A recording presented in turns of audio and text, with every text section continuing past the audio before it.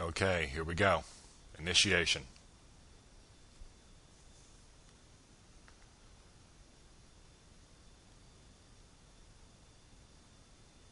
So the head robber you're about to see here in a minute is voiced by an actor by the name of Lex Lang. And putting aside for a second how incredibly cool it is that a guy doing a voice for DC Comics animation has a name like Lex Lang, he actually becomes a fairly important actor on season 5, where he voices no less than 3 villains: Heatwave, Captain Cold, and Atomic Skull. And this is his first little role here as the head convenience store robber.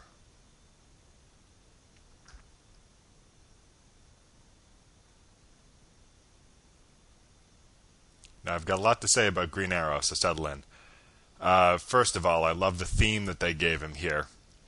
I'll point it out a couple of times throughout the episode, but it pretty much plays throughout this entire scene. It's got a nice sort of swashbuckling, daring-do, old-fashioned hero sound to it, which is quite in keeping with his character. The reason why I believe, and I can't state with any degree of authority, but I believe the reason why they decided to start with Green Arrow at the beginning of the first episode of Justice League Unlimited is because Green Arrow in the comics was the first new member inducted into the Justice League beyond the original 7. So given that the premise of this episode obviously is introducing viewers to the concept of the expanded league, what better character to start with than Green Arrow? And I love this little moment here too, where he helps the woman up. Just a very gallant, almost a little sexist in that I don't see him helping any of the men up, but it's quite in keeping with his somewhat Lothario character. So yeah, his costume and his attitude here are pretty much straight from the comics, as pioneered by Denny O'Neil and Neil Adams in their Green Lantern Green Arrow run from the 1970s. They gave him this somewhat updated costume and an attitude of being a real lefty and don't trust authority and look out for the little guy and that kind of thing. So this is straight from that. And the reason why they had Green Lantern be the one to come and bring him up to the Watchtower is probably due to the fact that Green Lantern and Green Arrow shared a title. They did not. I'm not sure if it was because neither title was selling well. I'd have to check on that, but for whatever reason, they amalgamated the Green Lantern and Green Arrow characters into a title called Green Lantern Green Arrow, which continued the Green Lantern series numbering and co-starred both characters, and that went on to have a very successful, very influential run and dealt with a lot of political topics and a lot of social causes and so on. And so those two characters are sort of inextricably linked because of that, and that's probably why they chose to pair them up straight off in the episode. Also, it's straight from the comics that Green Arrow hates the Justice League teleporters. In the comics, they make him sick to his stomach. I'm not sure if... I don't think that's touched on here, but they do make the point that he does not like them.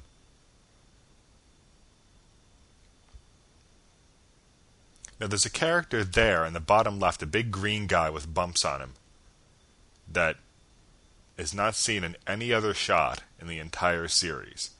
Now, it couldn't be a miscolored Stripe or a miscolored Atom Smash or any of the other big guys, because they're also visible in that shot and they don't have big bumps on them. So the only thing I can figure is that some storyboard artist or animator took it upon themselves to sort of try to sneak Swamp Thing in there, and that's the only possible explanation I can come up with. Now, Superman, hold on just one sec here, when Wave Rider casts a somewhat suspicious glance at Atom Smasher, there's a storyline in the comics where when Wave Rider was first introduced, and he's a time-traveling hero, and he was there because one of the heroes was going to become a traitor, and he was there to stop them. So when people saw Wave Rider cast that glance towards Atom Smasher, people began to suspect that that was the direction they'd go with the character in this series, that he'd be trying to ferret out a traitor in the JLU, but that's probably the biggest bit of business the character got in the entire series, so that was just a red herring on the writer's part. But Superman's speech here struck some as being a little Justice Lordish, in that You see the little Injustice Gang member mugshots there on the screen. And that he's basically saying, none of you are going to be cowboys anymore. You're all going to have to operate under the auspices of the Justice League. It almost sounds like everyone is being forced to do this. And the fact they've basically shanghaied Green Arrow and brought him up here into the Watchtower and try to coerce him into joining the team, as he later calls them on in Flashpoint, it seems a little authoritarian that they're saying, our way or the highway. Who are they to dictate how vigilantes operate? But foreshadowing or not, it's an interesting little thing. Now, Captain Atom is voiced here by George Eads, probably best known as one of the regulars on CSI, Crime Scene Investigation. He also did a TV movie about Evel Knievel, but best known from CSI. In fact, I believe his was the first bit of casting information released about Justice League Unlimited.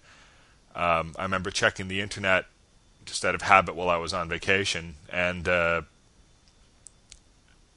comicscontinuum.com had the bit of information that George Eads is going to be voicing Captain Atom, and throughout that entire week they would keep updating with new bits of information about Fred Savage and Jason Hervey voicing Hawk and Dove, and Jeffrey Combs voicing the Question, and so on and so on. So that was a real thrill, just getting that rapid-fire information about the new series. But the first bit that came out was about George Eads, and I was so hyped about the new series that I wanted to, preview it in any way I could. So I got the first DVD box set of CSI, and later I became a really big fan of that show. But I only got into it because I wanted to see the guy that was going to be voicing Captain Atom. Now, the little wink that Ollie gave to Kara there was misinterpreted by some as thinking that he's sort of hitting on her, but it was more intended to be more along the lines of, I don't think much of this jerk Captain Atom either. Now, they tweaked Captain Atom's origin a little bit. In the comics, he was a military man who was falsely accused of killing a superior officer and was roped into a military experiment that ended up bonding an alien metal to his skin, and that was what made him Captain Atom. He was also sort of slingshot into the future and all this other stuff that I won't go into, but here they've basically given him a different origin where the suit is a shell which contains his being, which is just sentient energy, which is basically taken straight from a Legion of Superheroes member named Wildfire, who basically has that same shtick. So they sort of co-opted that, and I guess it makes for a little bit more interesting and a little bit easier to explain backstory than the whole going into the whole thing about alien metals and so on. I love that Ollie just hangs back and has a drink. If they'd been allowed to, they probably wouldn't have given a little canteen of alcohol or something.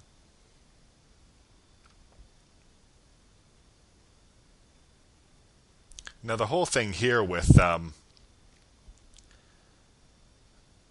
the League going into a foreign country, even though they're not necessarily wanted, was the first inkling. Of course, we didn't know it at the time, but the first inkling of what would later become the whole Cadmus story, where the U.S. government in particular, of course, calls the League on being too powerful for their own good and for nosing in governmental affairs when they're not wanted.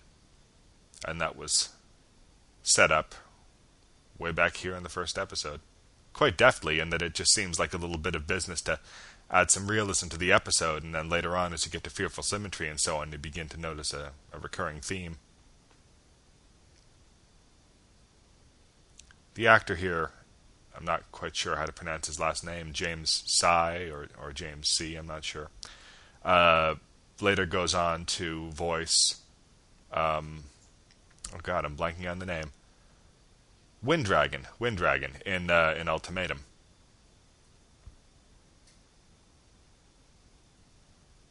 There's quite a bit of that in the DCAU when you learn to look for it, where an actor will come in with a relatively small, thankless role and then later be brought back as a featured character, whether it's because the producers and Andrea Romano really love what the actor did with the small character and decide to give him a bigger role, or whether the actor was really hyped about being on the show and wants to be on it again. I don't know, but it does happen a lot.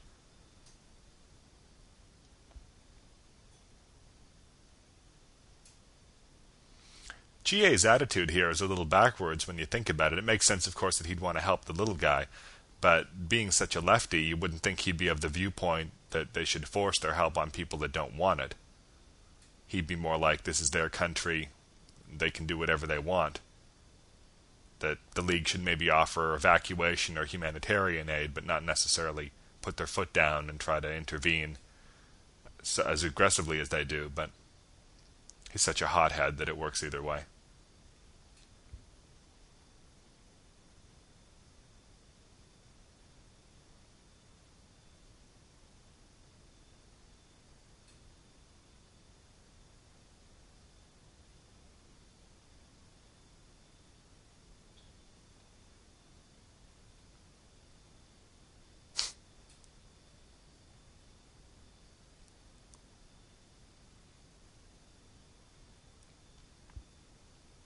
So now we're going to get to the big bad here in a second, Brimstone.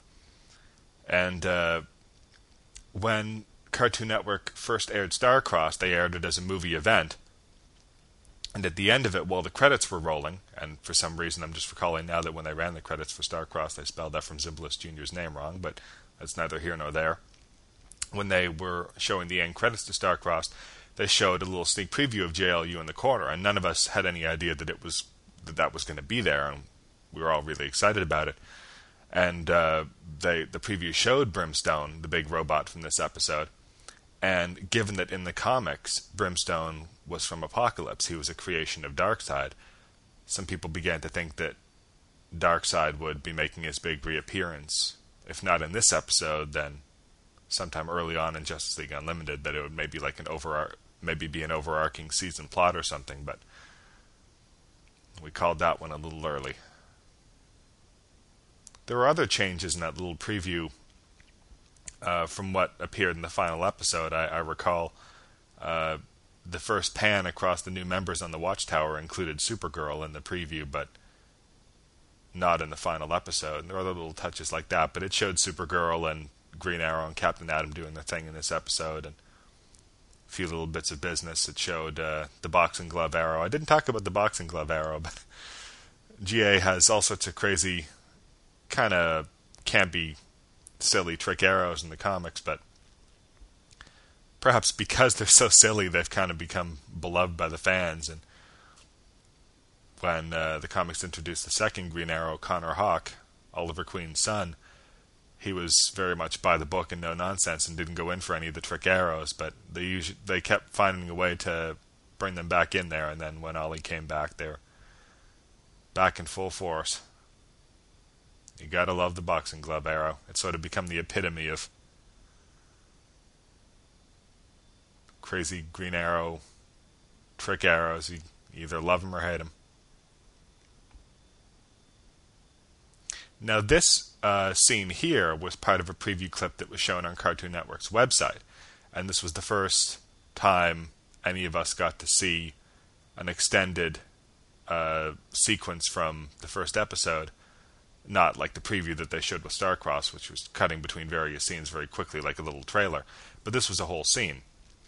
And it had sound, of course, and so we were exposed for the first time to the musical style that would become the norm for Justice League Unlimited, i.e. the sort of rock and roll electric guitar sound. And it really hit you over the head, and it really took me by surprise, because when GL comes in to grab Green Arrow there and the Green Lantern theme plays, it plays with that electric guitar, and I didn't know what to think of it at first. I didn't really like the electric guitar rock and roll sound. I thought it clashed with the more traditional superheroics of the show. I mean, rock and roll is fine for Batman Beyond, and in fact, it occurred to me that they were perhaps trying to bridge the gap a little bit between the present-day Justice League and Batman Beyond by introducing musical styles that would become more prevalent in Batman Beyond. But my gut instinct was that I didn't really care for the rock and roll sound. And they didn't use it a lot, it must be said. It was Mike McQuistion seems to be of the three composers, seemed to be the one that most heavily favored it. But even when the others would use it, it sort of got toned down, and maybe we all just got used to it, but it sort of took everyone by surprise at first. A lot of people hated the opening theme, and a lot of people hated the fact that it showed clips from the episode that was about to air, and some people even took to closing their eyes during the opening theme so they wouldn't be spoiled, even though, as Bruce Timm has said many times, they took special care to choose clips that were not spoilery in any way, shape, or form. In this episode, animated by DR Movie, DR Movie animated a few episodes back in Season 2, Only a Dream and Secret Society and a few others. But beginning with this episode, DR Movie was put into regular rotation with Coco, or Dong Yang, and that they would basically alternate episodes. So all the odd-numbered episodes would be animated by DR Movie. And they really became my favorite studio and a lot of people's favorite studios. The characters are sometimes a little off-model. They're a little bit too anime, maybe the styling and the shading of it. But just the sleekness of the animation, the fluidity, all the little effects touches are great too. I love all the fire effects in this episode. They're not CG, they're just a great effect.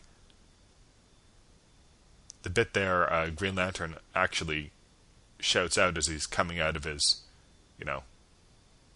pain and anesthesia-induced unconsciousness there, actually shouts out Shayera. And the closed captioning for this episode, and some people turned it on because they couldn't quite make out what he was shouting, but the closed captioning said Kara. But he is quite clearly saying Shayera, so perhaps in his days there, Kara's headstrong nature keyed in on something and he didn't quite know what he was saying, called out Shayera's name. People who tuned into this as a first episode and hadn't seen any of the previous 52 episodes of Justice League must have wondered what that was about, though. Or maybe they just thought he said Kara. Now, carbon rods... this is going to start a whole thing here, but carbon rods are a way to stop nuclear activity. That much is true, but I find it hard to believe that a huge, 20-story robot being powered by nuclear activity could be stopped by a tiny little 1-meter-long carbon rod. I mean, it starts a chain reaction, sure, that could stop a great deal of activity, but still, I think you'd probably need the carbon rod of a much greater mass than that.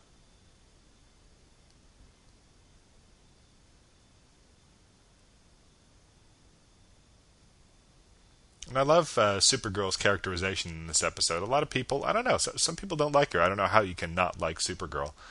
But she starts off just being completely disgusted by Captain Adam's soldier bearing. And then by the end, she's sort of teasing him about it and saying Roger, like he did early in the episode, and winking at him. And I don't know, I mean, some people just don't like Supergirl, and it's been said that perhaps that's some fans just have a strong negative reaction to seeing aggressive female superheroes on the show, and just think they're being obnoxious when they display even the slightest bit of attitude, even though a character like Green Arrow in this episode is being 1,000 times more off-putting than Supergirl is. And this is a great bit here. When I saw this, I mean, this takes you by surprise, and I actually thought they would every now and then kill off a hero, just to constantly keep everybody guessing as to whether anyone would survive. But over the course of the show, they didn't end up killing a single hero, with two slight exceptions, one being Long Shadow, who was only introduced to be killed and who did not actually die on screen, and Red Tornado, who was destroyed in the return, but then later resurrected without even a mention of him ever having been dead. But DC doesn't like it when Bruce Timm and the others kill off their characters. They feel it reduces their marketability.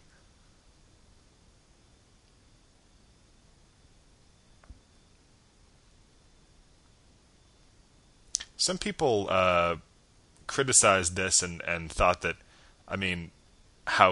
thought that it was just way too convenient, that really the only League member suited for this task is Green Arrow, and wow, he just happens to be there.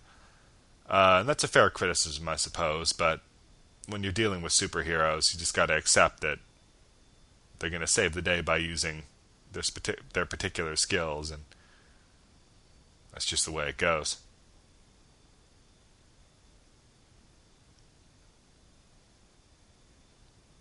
pretty clever little bit, actually, and I like that he's sort of down and dirty improvising, too, because Green Arrow's origin in the comics, of course, is that he was sort of a rich, spoiled playboy, but he got shipwrecked on an island and had to learn to survive, and survived only because of his wits and because he taught himself to use a bow and arrow and discovered that he had an innate expert skill at it.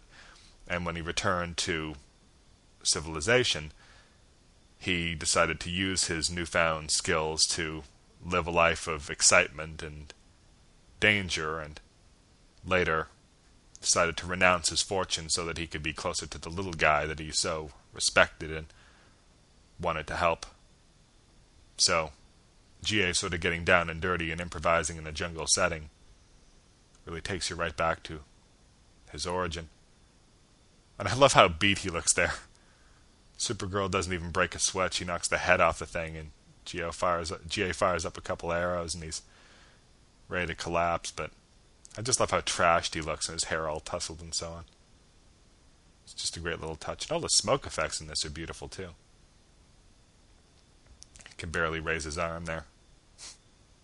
It's just great little acting on the part of the storyboarders and the animators. Now, some people thought it was a little silly that, I'm getting ahead of myself.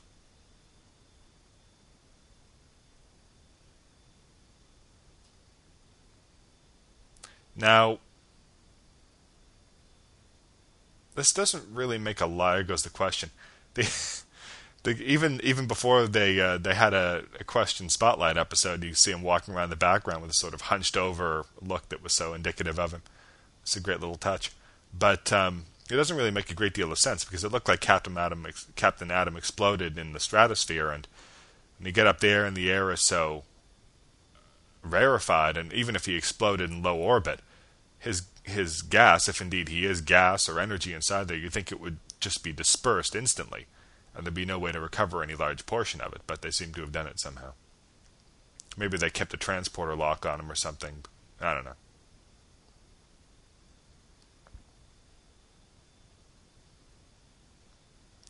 Okay, now we get to what I was going to say earlier.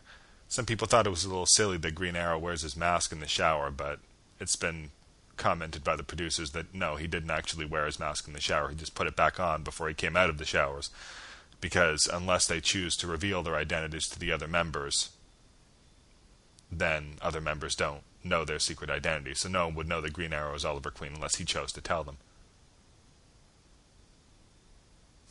It's kind of weird.